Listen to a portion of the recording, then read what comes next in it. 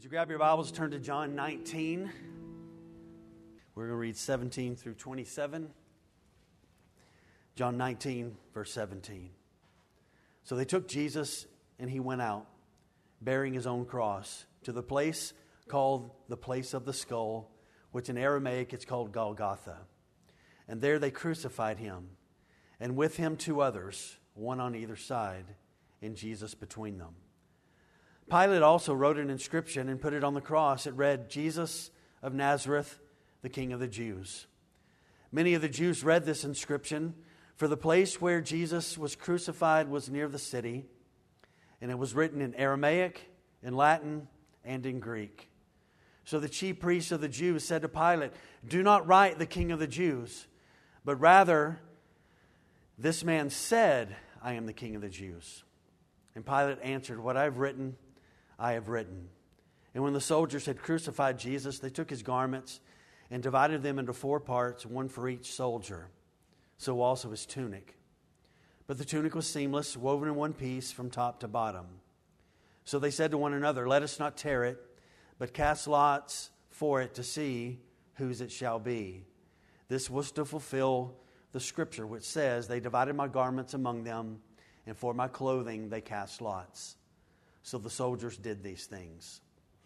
But standing by the cross of Jesus were his mother and his mother's sister, Mary the wife of Clopas, and Mary Magdalene. When Jesus saw his mother and the disciple whom he loved standing nearby, he said to his mother, woman, behold your son. Then he said to the disciple, behold your mother. And from that hour the disciple took her to his own home. So it has been a long night. In the text today, there have been a number of different things before we get to it that Christ has already gone through and experienced. He has had deep emotions on this night in the upper room. His soul was troubled. He even said it out loud to them that his soul was troubled because of what was going to happen. He has been the object on this night of intense anger and blasphemy. He has gone through this night the betrayal of one of his own. He has been lied about repeatedly through false trials. He has been blindfolded. He has been punched in the face, and he's been hit with a staff. They have weaved together a crown of thorns and placed it on his head and pushed the thorns deeply into his head. He was ordered by Pilate to be whipped and beaten, flogged, scourged. And so he has had his flesh ripped out over his back and probably on his hamstrings and his calves. He has been a bloody mess. They have put a robe on him. It has begun to clot, and they have ripped the robe off him. And the darkness of this night and what they're going to do to Jesus is not over yet. They will continue to do more things to him. There's a lot already that he has gone through, but there is more that he will bear and that he will do. And so as we come to this next part of John chapter 19, it finds us seeing Jesus moving on from the trials and the beatings. The next step is going to be difficult. He will carry the cross. He will be publicly crucified as a criminal. And I'll be honest, this section's a bit hard today because it reminds me of the darkness that can be in my heart and that was in my heart one day before Jesus changed my life. And it's a reminder to you as well as to what our response to God is. Earlier in the night, we talked about in John chapter 15, is that Jesus said, listen, the world is going to hate you, but you need to keep in mind that it's hated me first. And so what they do to me, they're going to do to you. And at the end of that section, Jesus says, ultimately he says, they hated me without reason. They didn't have a reason at all, particularly the Jews. This is their long-awaited Messiah. They had no reason to hate him. And yet in the end, this is what they did exactly, is that they hated him. And so the depth of humanity's response to God who came to draw near to us and redeem us is seen here, and it reveals the darkness of the human heart. It also reveals, and I hope you say amen, the glorious hope that we have in the cross. So yes, it reveals how desperately we needed redemption, and yet it does reveal that redemption was offered to us. So the Son of God, the sinless one, is convicted as a criminal, as one worthy of capital punishment, though he had never sinned. And yet each aspect of this night, as we have been talking about, was not in, listen, this is so important, this was not in the hands of men. This day, this night, is under the sovereign hand of His Father. This was why Jesus came. And though evil men in the darkness of their heart are doing this to Jesus, God the Father is directing this because there is no hope without this.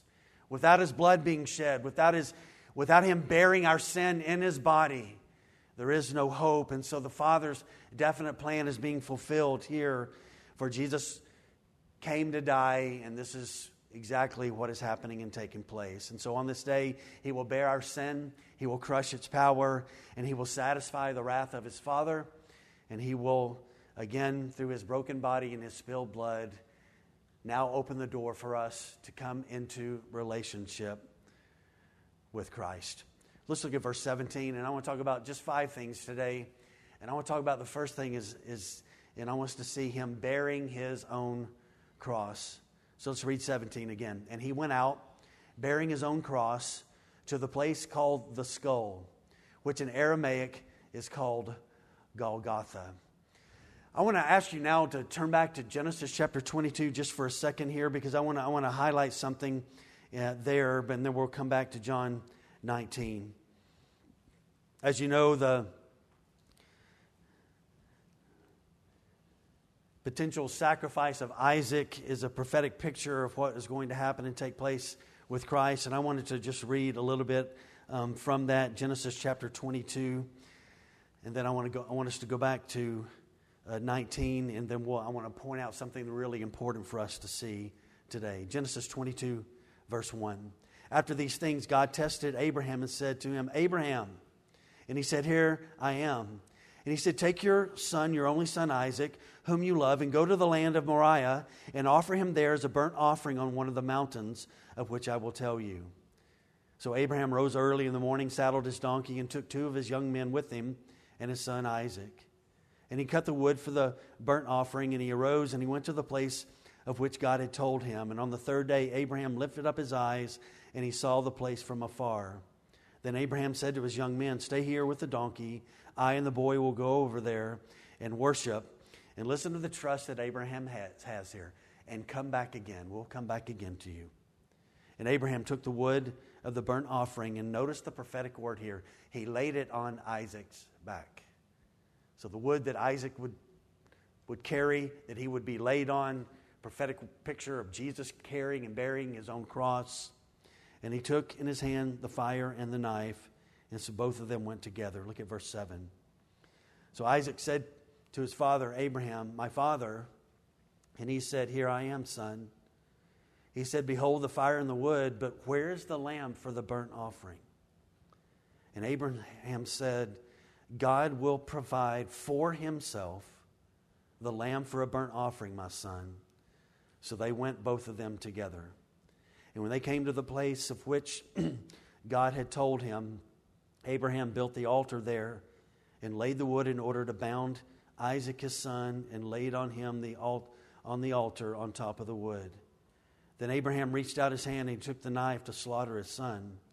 But the angel of the Lord called to him from heaven and said, Abraham, Abraham. And he said, Here I am. And he said, Do not lay your hand on the boy or do anything to him. For now I know that you fear God, seeing that you have not withheld your son, your only son, from me. And Abraham lifted up his eyes and looked, and behold, behind him was a ram caught in a thicket by his horns. And Abraham went and he took the ram and he offered it up as a burnt offering instead of his son. So Abraham called the name of that place. This is amazing. Listen to this. He called that place, The Lord Will Provide. As it is said to this day, On the mount of the Lord it shall be provided. Go back to chapter 19 now. I want to point out something really important that we need to see this morning. So all those years ago, I can't fathom this. I have sons. Can't fathom God coming and asking this.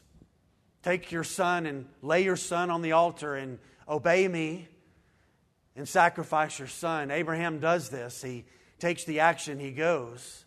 We know from the text, we just read it there, is that God provided a what instead of Isaac a substitute. On that day, a substitute was given so that Isaac did not shed his blood and he wasn't sacrificed. And so in John chapter 19, I want to remind you and I, though that Genesis 22 is a prophetic picture, there will be no substitute for Jesus on this day in John 19. He is the substitute. He is the one who will go and he will bear our sin.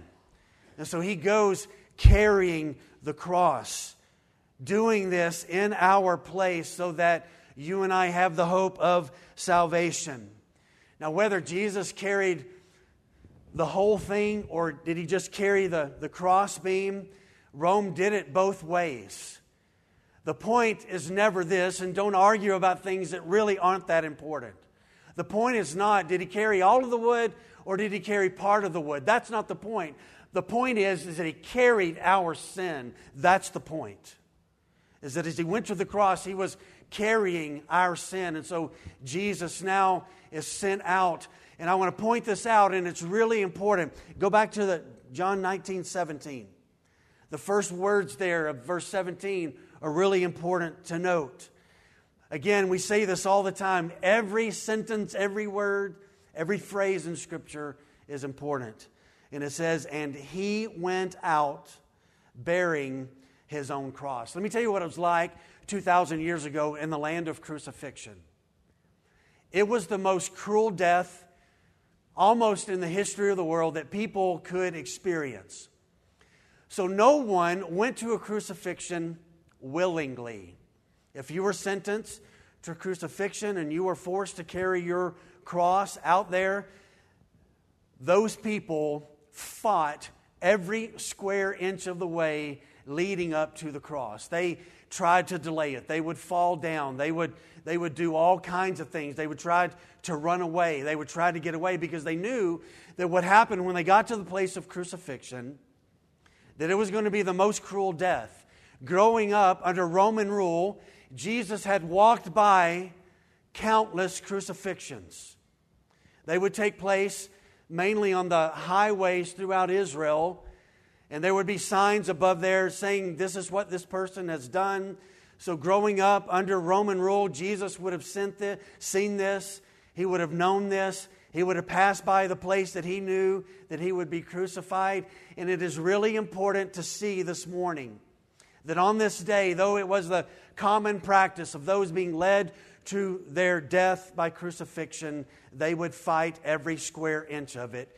Note what Jesus does. What does he do there? He went out willingly and he walked carrying his cross all the way to the place. It is exactly a fulfillment of Isaiah chapter 53, verse 7, that he was led and he has Roman people, Jewish people leading him to the place where he will die, and he willingly walks out of the city. Mark chapter 15, verse 20, and Luke 23, 26 say that they led him away. Again, this is a fulfillment.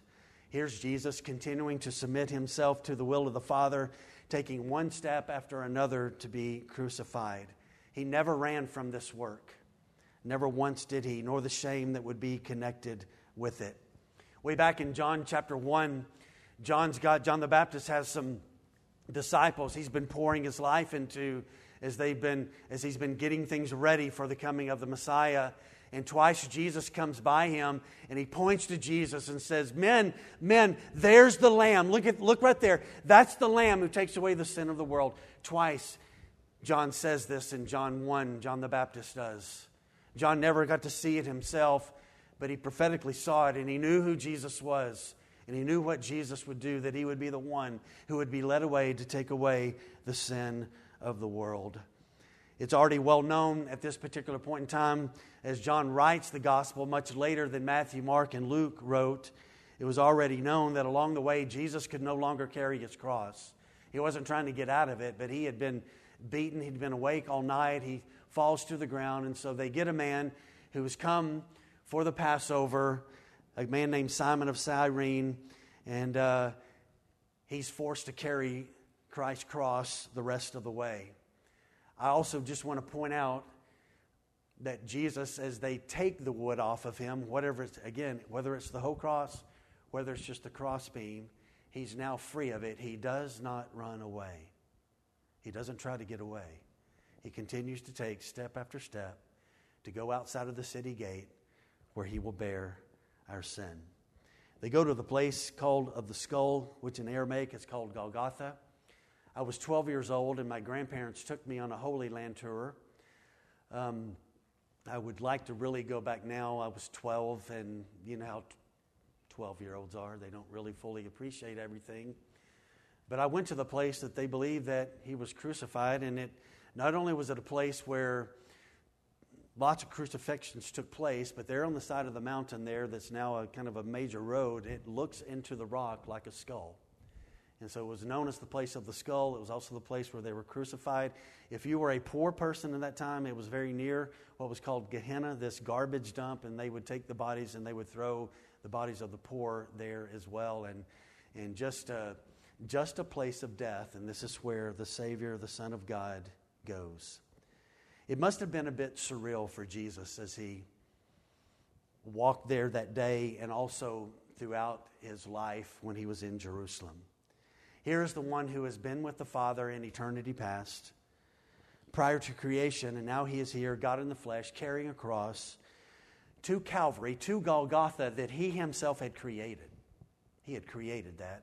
He's now walking to the very place that he would give his life.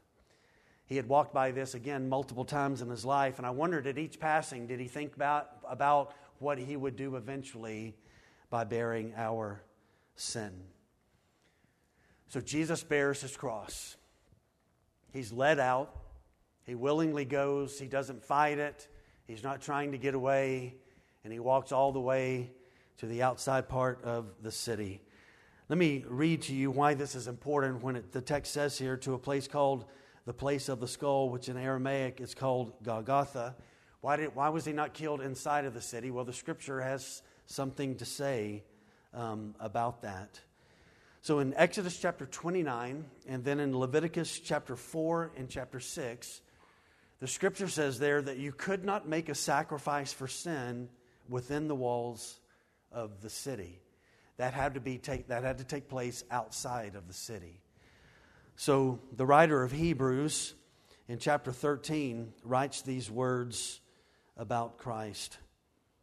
For the bodies of those animals whose blood is brought into the holy places by the high priest as a sacrifice for sin are burned outside the camp. And so Jesus also suffered outside the gate in order to sanctify the people through his own blood. By the way, we'll deal with this next week. Every aspect of what we are beholding here was a fulfillment of Scripture. The fulfillment of Scripture was going to take place, and much of it was going to happen and take place on this day. And so what's happened from then, as we now move to point 2 this morning, is this. It's what 2,000 years ago, people would, if you wore a cross, you got a cross around your neck, you got cross earrings, you would not wear that 2,000 years ago. There was no glorification of the cross. But for the last 2,000 years, what has the church been about? The church has been about the mission of the cross. We sing about it. We preach about it. It guides our life. It becomes the great anthem of the church. The Son of God came and died on the cross. And so we don't worship the cross. We worship the one who was on the cross. We worship him. But the cross becomes a great symbol for us. His shed blood becomes this great symbol for us that we sing about, we preach about, and we embrace it. And so he went bearing his own cross.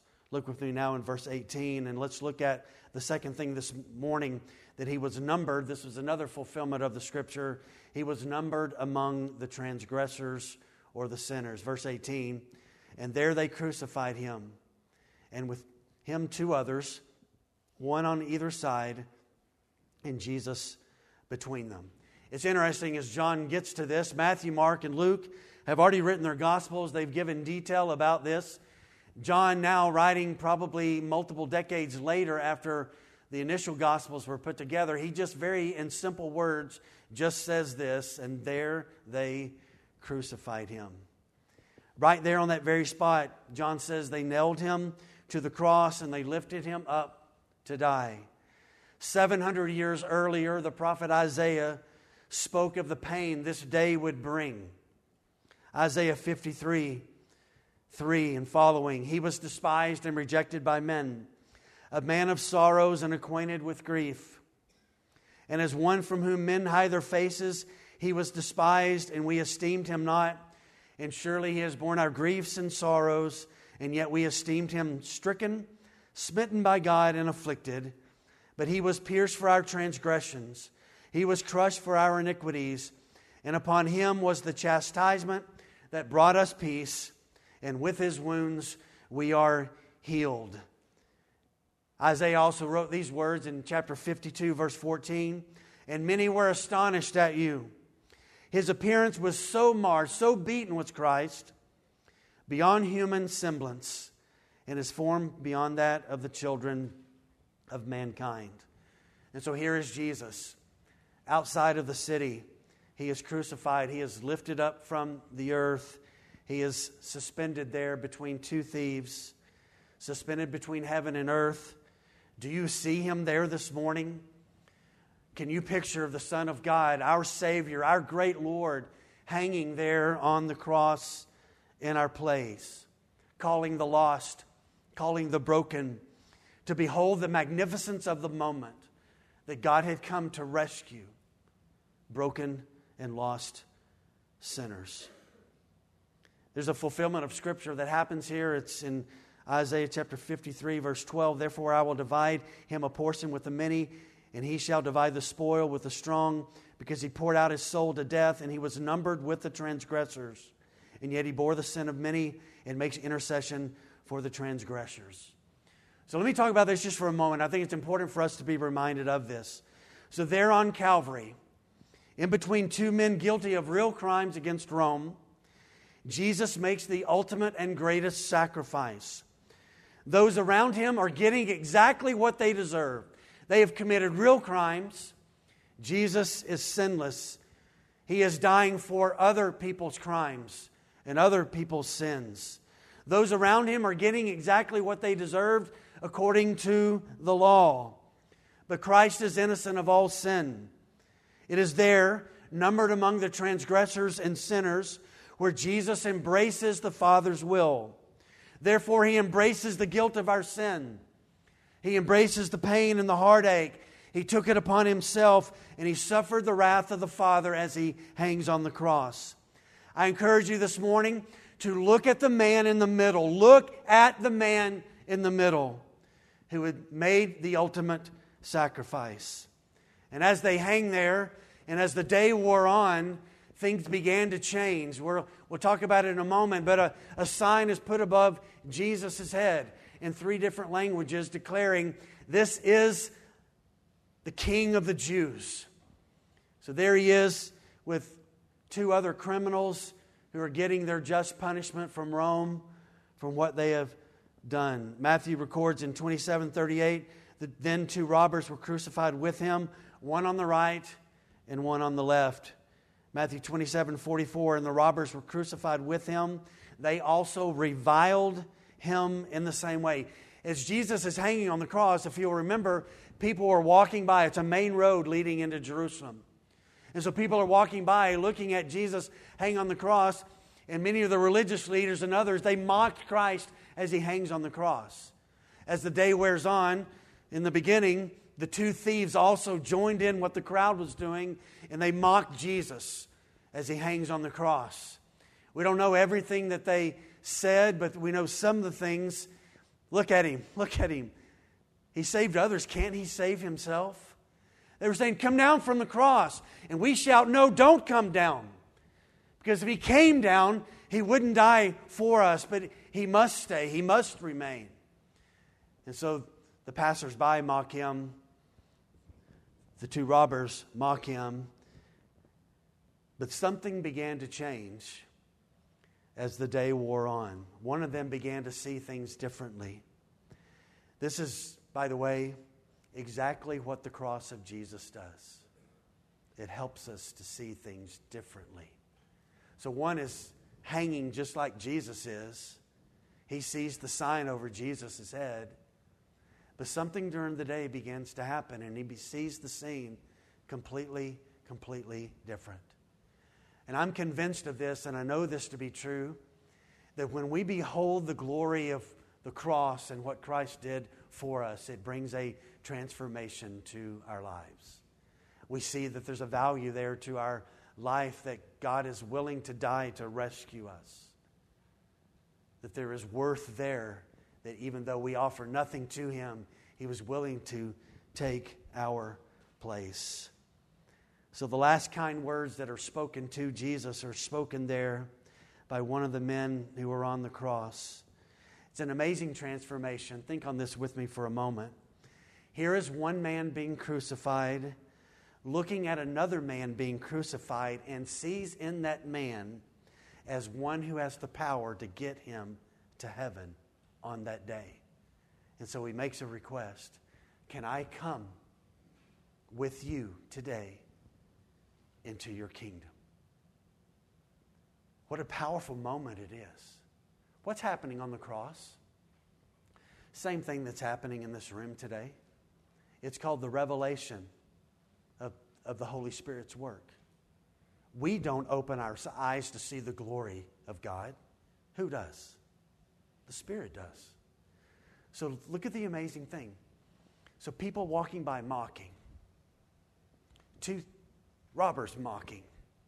One begins to see clearly as the day wears on, that man in the middle is the Son of God, the Savior. And I don't know how long he contemplated, or if it was just a spur of the moment thing. I think personally that he thought about it for a bit. I can't tell you how long, but he thought about it and he couldn't hold it in any longer. And so he tells the other one, quit saying things to Jesus. Quit saying stuff. We are getting what we deserve. He's not. And he says to Jesus something that he likely had been thinking about. And he says to Christ, when you come into your kingdom, will you remember me? And Jesus says some of the most astounding words. He says, today you will be with me in paradise. Let me note something that's really important. How did the guy ask Jesus for this? Did he go to a Bible class? Did he go to seminary? Did he stop one of the priests walking by saying, hey, can you tell me a little bit more? No, he knows that the man in the middle is the Son of God. And so he asked one crucified man, asking another crucified man, can I come with you into your kingdom? And this is exactly what happened. Let me just remind us of the other text. This is Luke. He gives us this in Luke 23:39. One of the criminals who were hanged railed at him, saying, are you not the Christ? Save yourself and us. But the other rebuked him, saying, do you not fear God, since you are under the same sentence of condemnation? And we indeed justly, for we are receiving the due reward for our deeds. But this man has done nothing wrong. And he said, Jesus, remember me when you come into your kingdom. And he said to him, truly, I say to you, today, you will be with me in paradise. It's interesting about the one who continued to mock Jesus and rail against Jesus. He calls Jesus by a powerful name. Did you notice what he called Jesus? Christ. So watch what he does. He says the right name with the wrong attitude and kind of demanding that you need to save yourself and also save me. Sometimes some of the strongest trials that people go through don't bend people's knee at the glory and the majesty of Jesus. We don't know, but he uses this word Christ, so likely he's probably a Jew. He knew the claims that were connected to Jesus. He saw the sign that was above Jesus' head. And note that he is asking to be saved with a mocking attitude. And I remind us that God will not be mocked. He will not be mocked. Though he is mocked, those people who mock him, they will get exactly what they deserve. But there's one who asks for mercy. Both should be fearing God in the moment, but they're not. But one begins to fear God. As is always at the case, I say this to us this morning to remind us, Jesus must be in the center of our lives. He must be in the middle. He must be the one that we are focused on, looking at who He is. And so He says in 42, Jesus, remember me when you come into your kingdom. Listen to this. He didn't go to a Bible class to get this. He didn't read a book. Can somebody open a book so I can read? He's just right there hanging from the cross. God opens His eyes. He sees the glory of Christ hanging near Him. And He says 3 really powerful, insightful things that can only come because the Holy Spirit has opened His eyes. He recognizes that Jesus is a king over a kingdom. He knows that Jesus' kingdom is not from here. It's another worldly kingdom. So Jesus, when you come into your kingdom today, can I come? And I love this one. And I want to shout. Jesus has the power to bring unworthy sinners into His kingdom. This man, again, didn't go to a baptism class. He doesn't even get water baptized. And he gets to go to heaven. God's grace, mercy, patience, love, tenderness can go to the very last breath of hardened people. And in the last moment, He can rescue them. Is that not amazing? I'm glad I've been rescued earlier in my life because I get to appreciate it. But I don't know if necessarily I get to appreciate it more than that man in the moment hearing Jesus say, all right, yeah, today you get to be with me. He knew that it was enough to be forgiven and given entrance in the kingdom of heaven by trusting and believing in Jesus. For both of these men, they couldn't avoid Jesus on this day. They had to walk with Him out there. He went with them. They're there. They're hanging together. Would they bow and believe? Or would they reject and remain in their sin? They couldn't avoid Him. One rejected Him, one believed. Again, what is taking place on this day? The Spirit of God is opening the eyes of a guilty, dying man to see Jesus, the only one who could rescue him from his failed and miserable life. One man has his eyes opened spiritually in the midst of the very last moments of his life, and he receives grace. And so right there on the cross, what Paul would later write, we see the fulfillment of. Let me remind you and I what happened in our lives, what could happen today in somebody's life, and what happened to the thief on the cross's life. Paul wrote in 2 Corinthians 3:16 and following, but when one turns to the Lord, there's a veil that's there, and it is removed. Now the Lord is the Spirit, and where the Spirit of the Lord is, there is freedom. And we all, with unveiled face, beholding the glory of the Lord, are being transformed into the same image from one degree of glory to another, for this comes from the Lord, who is the Spirit. Before we move on to the next thing this morning, I just want to remind you and I this morning, He was numbered among the transgressors. And I want to call you and I this morning to be reminded, Christ must be at the center of our lives. He must be the one in the middle, guiding, reigning, leading us. The one who died in our place. Thirdly, I want to talk about the sign that was above His head and things that are written. Let's read 19 through 22.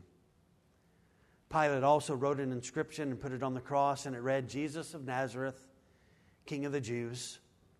Many of the Jews read this inscription, for the place where Jesus was crucified was near the city. And it was written in Aramaic, in Latin, and in Greek. So the chief priests of the Jews said to Pilate, do not write the King of the Jews. Rather, this man said, I am the King of the Jews. And Pilate answered, what I have written, I have written. So the violence that has already been rendered upon the body of Jesus is not yet finished. The continued rejection of the religious leaders continues to happen and take place.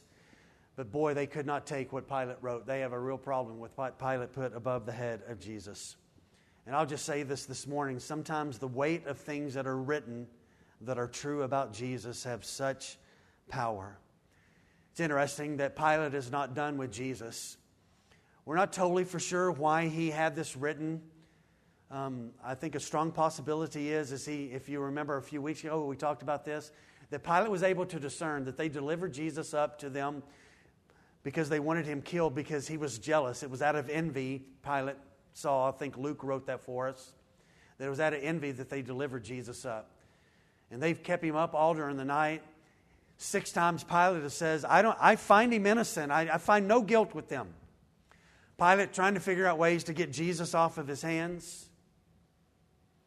And so probably to dig at them one last time, probably not godly motivated, but truth being written.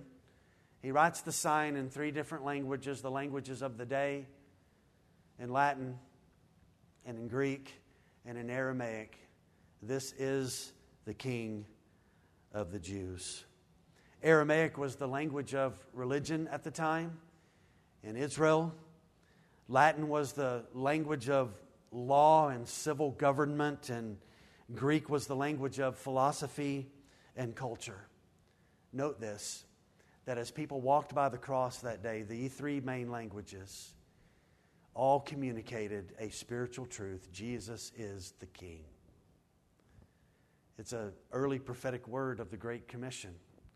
Take the name of Jesus to every culture, every tribe, every people, every language, and declare to them that Jesus is the King of Kings and He is the Lord of Lords. Regardless of what Pilate truly believed at the end of this day, none of the Jewish leaders affirmed what he wrote.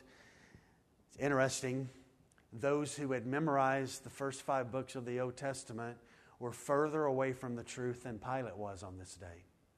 Pilate was right. Jesus is the King of the Jews, and more than that, He is the King of the world.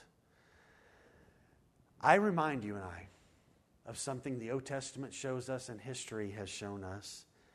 From time to time, God uses pagan people like Nebuchadnezzar and other people to even declare His glory and who He is. Even the rocks will cry out, will they not? If nobody else is willing to do so. So for those who say it's not that important that we have a written text of Scripture, we have a book, it's not that important, they're wrong. Things that are written have tremendous influence, and it's why people are still writing books about Jesus and blogging about Jesus. As Jesus hung on the cross, the only thing we ever know that Pilate ever wrote was what was above Jesus, where he called Him the King of the Jews. A bit of an argument happens on this day where they're like, no, don't do that. Just change it. Can you mark out? Can you put something up there that says, well, He said this is who He is? And Pilate's like, finally has a backbone. He's not had a backbone at all this day. Finally has a backbone and just says, no, what I have written, I have written. Again, I want to take us back to who's in charge of this day, man or God? Are we in agreement about that? God is in charge of this day. So even on this day, through a pagan, polytheistic leader named Pilate, the Father moves Him to declare to everybody passing by, this is the King. This is the King. God will always have a testimony and give testimony of His Son. They hung signs over people being crucified to indicate to everybody who passed by the crime of the person who was hanging there. Jesus' sign spoke of what His crime was to the religious leaders, and that was He was the King who came to establish a kingdom of truth. And that's what was above Him, indicating who He is. He had not committed a crime. He is sinless. He is holy. He is righteous. I would like to pose one thing before we move on to the next thing as we finish this point. Now, what Pilate wrote is not Scripture, but what Pilate wrote became a part of Scripture. And I wondered this week that as that thief looked at the sign over Jesus' head during the day, did it have a profound impact upon him? Was that part of his understanding about the one in the middle is the one that could rescue him and save him? And he thought about those words that the Father moved Pilate to write and to declare to everybody in every language, popular language that day, to communicate. Did he read that and did he think about that? And did it have a profound effect upon him?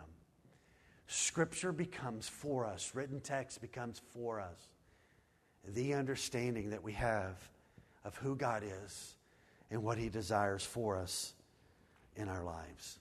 Let's look at the fourth thing this morning, and I want to talk about the cross and the fulfillment of Scripture. When the soldiers had crucified Jesus, 23 says, they took His garments and divided them into 4 parts, one for each soldier, also His tunic. But the tunic was seamless, woven in one piece from top to bottom. So there's 4 of them, said to one another, let us not tear it, but cast lots for it to see whose it shall be. This was to fulfill the Scripture which says, they divided my garments among them. That's Psalm 22, verse 18. And for my clothing they cast lots. So the soldiers did these things. Most of the time back in those days, when they lifted a cross would be laid down backwards. They would have metal hooks at the top that had ropes on them. And so the soldiers would pull the cross up. There would be a hole that had been dug into the ground so that when the cross is lifted up by the ropes, it would go down into that. So you can imagine the pain that's there as the cross just settles down into that hole. So they have pulled Christ up. They have gotten the ropes out. He has been hanging there. There's been conversation. There's been mocking. There's been a number of different things. And it's interesting that these men have been around crucifixion so much that they are callous. Do you see that? They're just thinking about clothing. When you've got people watching Jesus, we know Jesus, His mother is there, His friends are there, John is there. People are weeping, people are mocking. All 3 men are struggling. Crucifixion, usually you died by suffocation because you couldn't get air anymore. So they're getting tired, it's late in the day. They're having a hard time breathing, and they're just a few feet away. When they would lift the cross up, most of the time it was about 3 foot off of the ground. And so we're not for sure how close the Marys were. Did you notice there's a lot of Marys back then? If you would have been born 2,000 years ago, good chance you would have become, if you're a woman, called Mary. And so they're there. We don't know how far away that they are, but enough that they can hear what's being spoken. Close enough that Jesus is able to say to John, that's your mother, and mother, that's your son. And so he's about 3 foot off the ground. And so there at his feet is activity. And it's 4 soldiers gambling for some of the clothing of Jesus. Note this morning. That even the act of the soldiers, they're just inches or feet, yards away from Jesus. His words from the cross cover what they are doing. Father, forgive them, for they have no idea what they are doing. They don't know what they're doing. Here's Christ at the end of His life, and He just has a few pieces of clothing. He has nothing else. He doesn't have a will that's going to be read on this day. He doesn't have a bank account that's going to be emptied out. He just has a few pieces of clothing. And yet He left an eternal legacy of truth and faith. The depth of His humility is incredibly seen on this day as a gambling scene takes place at His feet. Consider the immense amount of humility that is happening at the cross. Here is the God who spoke the world into existence, hanging from the cross, not calling down angels to rescue Him, but hanging there bearing our sin. He's going to die in our place as the substitute. Nobody's going to come rescue him off of that. He will die on this day, and his humility is incredible as he continues to think of others. Speaking, Father, forgive them. They don't know what they are doing. As he speaks these moments of tenderness in a moment to his earthly mother and to his friend John. The fulfillment, and you see it here in Philippians 2, 7 and 8, is just seen as he hangs on the cross. But he emptied himself, Paul wrote, by taking the form of a servant, being born in the likeness of men, and being found in human form. He humbled himself by becoming obedient to the point of death, even death, Paul writes, on a cross. I have one last thing I want to say here before we move to the last point this morning. There is a message in over what they are gambling over. So he's got this one thing, and they've cut it in 4 pieces so each of them can have it. But when they come to his tunic, it's seamless. You know what seamless means, right? There's no seams. Listen to this. I don't know if you've ever seen this before, but this is also a prophetic word. Do you remember at his trial, what did the high priest do to his garments? Do you remember he ripped it in 2? Well, the law said that the high priest could not rip their clothes, and he did. So the high priest that year, with Jesus in front of him, rips his tunic that was seamless, rips it in 2, violating the teaching of the Scripture as he is angry at Jesus. I want you to note this. They look at this thing that Jesus had been wearing, and it was seamless. It was the clothing of who? The high priest. And so there, at the foot of the cross, a fulfillment of the Scripture is he who is hanging there is who? The high priest. The high priest that was there, he ripped his garments, and so here's Christ. And so they gamble for the seamless tunic, indicating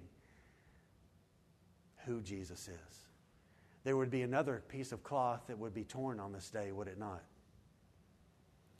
This one is amazing. So for a long time, nobody could go into the Holy of Holies except once a year, and that was the high priest. And on this day, as Jesus dies, this big clothing, this cloth, this curtain that was there that separated the Holy of Holies, from the top to the bottom, it is ripped open. Why? Because the Holy of Holies is outside of the city, dying on a cross. The ultimate sacrifice. They're not going to need the curtain anymore. They're not going to need the sprinkling of blood on the Ark of the Covenant anymore, because the fulfillment of all of that has just happened outside of the city. So this seamless garment is an indication of who he is, and all of this is a fulfillment of the Scripture. John Stott wrote, "We strongly reject, therefore, every explanation of the death of Christ which does not have at its center the principle of satisfaction through substitution. Indeed, divine self-satisfaction through divine self-substitution." All kinds of Scripture are being fulfilled on this day. So his cloak being seamless and them gambling at his feet. Let's finish here. Let's talk about the tender mercy of the Lord. Please read with me again 25 through 27. "But standing by the cross of Jesus were his mother and his mother's sister, Mary the wife of Clopas, and Mary Magdalene. When Jesus saw his mother and the disciple whom he loved standing nearby, he said to his mother, 'Woman, behold your son.' And then he said to the disciple, 'Behold your mother.' And from that hour the disciple took her to his home." I think we would agree that there's tremendous spiritual implication happening on this day. God is dying as a substitute in our place. There is also a very tender moment of humanity that is happening and taking place on this day, where one of the very last acts that Jesus does is to make sure that his earthly mother is taken care of. His loving nature for people is still evident on this day. The energy of his life is waning. He knows it's about finished. He has looked up into the sky and he has cried out, "Father, where are you?" And then he looks down and he sees his earthly mother who had spent more hours with him than anybody had on earth. She had spent a lot of time with him. It's interesting, she had been told in Luke chapter 2, verse 33 through 35, and his father and his mother marveled at what was said about him. And Simeon blessed them and said to Mary, his mother, "Behold, this child is appointed for the fall and the rising of many in Israel, and for a sign that is opposed." And then verse 35 of Luke 2 says this, "And a sword," saying this to Mary, Simeon says, "and a sword will pierce through your own soul also, so that thoughts from many hearts may be revealed." Can you imagine the pain in Mary's heart as she watches Jesus' life go from his body on this day? The pain that's there as she sees that, the one that has spent more time with him than anybody else. So at the very end, there are 4 women and 1 man who are at the cross, beholding it all end. At this late time in the afternoon, everyone had abandoned Jesus, but 4 women and John. The words that are spoken here, I think, describe the emotions that they must have been feeling throughout this day as they watched Jesus hang in agony and struggle to breathe. The Old Testament said that the one who was before them that they loved was so physically marred by the hatred of men. They knew it was Jesus, but he didn't look the same because of all the beating. Mary's mind must have gone back to many vivid images that she had in events that she was there.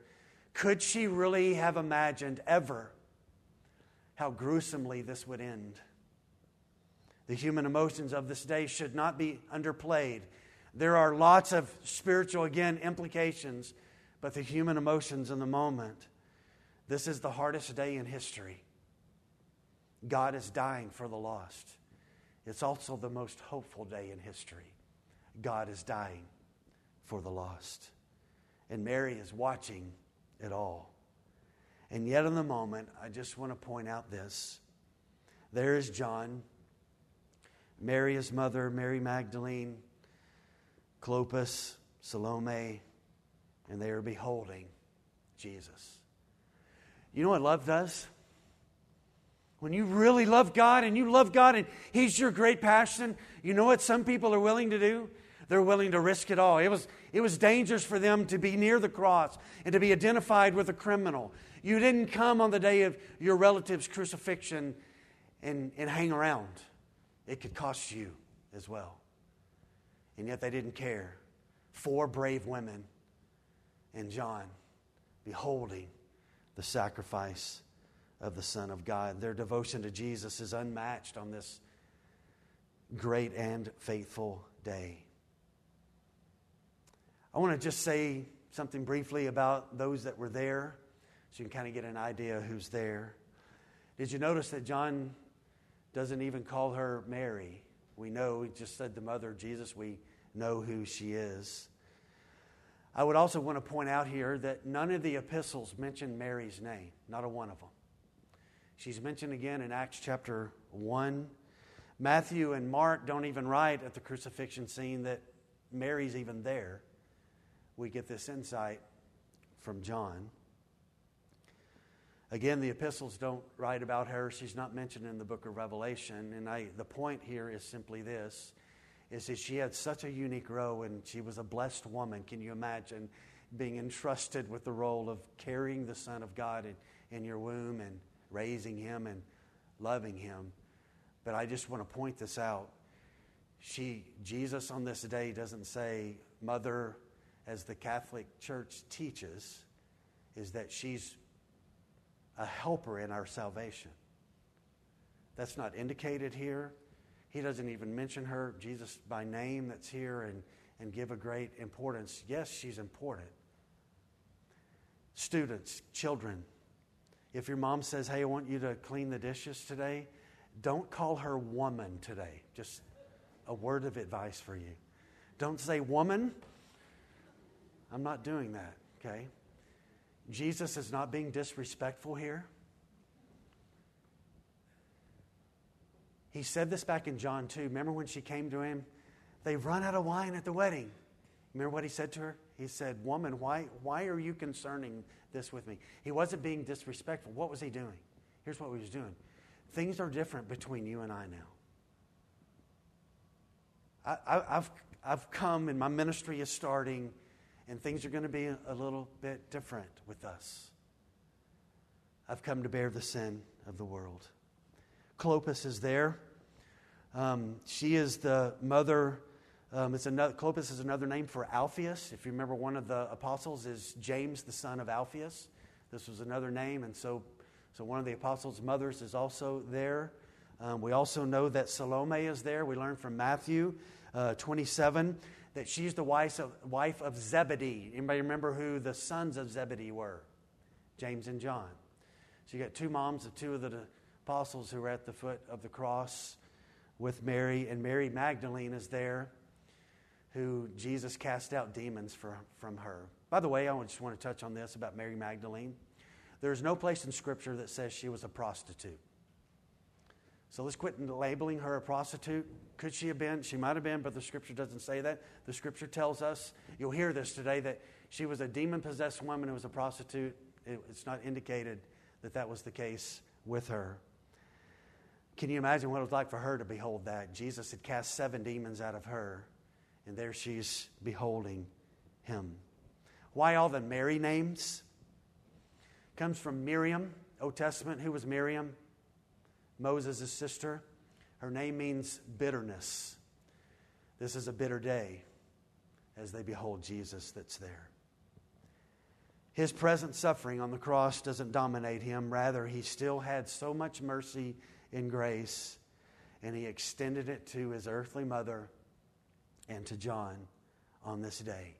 Even as he is dying, he does not forget the good of others. The God of grace, the goodness of the grace of God is limitless in its application and implication for our lives. Mary was going to need somebody to take care of her. And Jesus asked John to do that. So what are our takeaways today? Let me give you a few takeaways. Well, 6 or more than a couple, but they're brief. All right, hang on. Here's some takeaways. Number 1, never forget that Jesus is our substitute. Never forget it. He died in our place. When we think of salvation, we must think about it in light of substitutionary sacrifice. He is our substitute. That's why you don't come through a person, a pastor, a priest, to talk to God. The curtain was ripped open. We come boldly to the throne of grace, and we come to the great high priest, the one who was the substitute. Secondly, I remind us this morning of something really, really important. The man in the middle matters most above everybody. He must matter. He must be at the center of our lives. God placed him that day, not on the outside, but in the middle for all to behold, with a sign over his head that said, "This is the King of the Jews." Keep him in the center. No one else but him. Thirdly, things that are written down matter. Particularly, and most importantly, this book, the things that are written about Jesus. All kinds of fulfillment of Scripture is happening and taking place on this day. Pilate's sign speaks the truth. Things that are written matter. We should think through them. We should behold them. We should fix our thoughts upon them. Fourthly, we should learn from Jesus to live for God's glory and for God's pleasure, not for possessions. At the end of his life, he has just a few pieces of clothing. We want to live for God's glory, not possessions. Jesus had so little at the end, and yet his life was the richest life that has ever been on the planet. Fifthly, this implication is important. Love others in our lives well until the very end. Love them well. Love them well. Boys and girls, Life Point kids, whatever you are, students, college students, love your parents. Respect your parents. Love them well. Grandparents, love your adult children well. Love your grandchildren well. Love your great-grandchildren well. Jesus loved well until the very end. Thinking about Mary.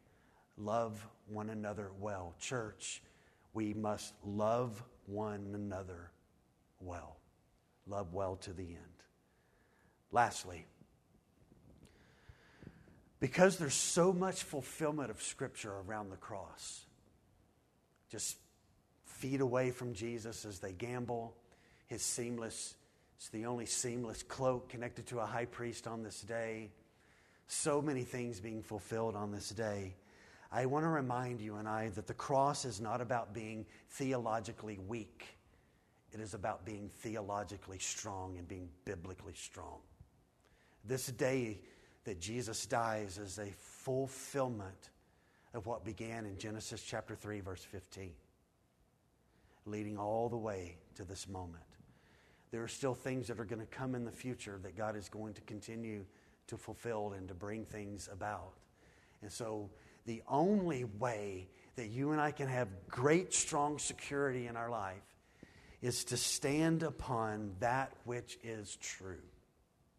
And that is the revelation of God in Scripture. So all of this fulfillment of Scripture connected in and around the cross tells us that we are not to be theologically weak. We are to be theologically, doctrinally, biblically strong. Don't water down anything. Don't water down anything. Wow. That was done so that we could have hope and salvation in Christ. That's God on the cross, dying in our place. Let's pray.